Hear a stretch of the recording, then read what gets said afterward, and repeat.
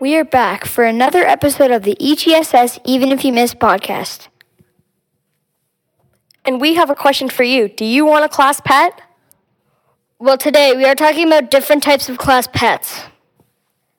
But not just any class pets. We're going crazy. And I mean like crazy class pets you wouldn't even consider.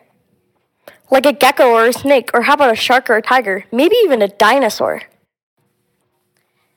Stick around to listen about the crazy class pets we're going to suggest. Our first suggestion is a panda, one of the biggest pets on this list.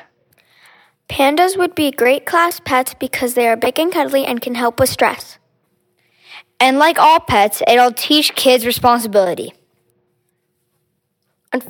Unfortunately, pandas are too big to be a pet, and they need lots of food and are extremely endangered.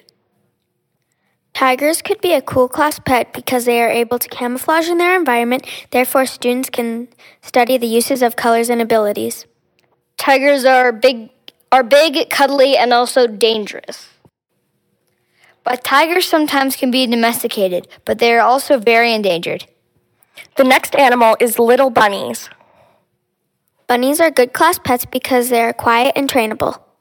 Bunnies are also great for a support animal if you ever need them. Bunnies usually live in tall cages and don't take up too much floor space. They love to eat carrots, bananas, and berries as treats. The next and final class pet on this list is a bearded dragon. Bearded dragons are lizards that would be easy to take care of because their cages only need to be cleaned every now and then. Bearded dragons like to eat live insects such as roaches, crickets, and worms. They chase down their prey and eat it. It would be fun to watch. Thank you for listening to the Even If You Missed podcast. See you next time.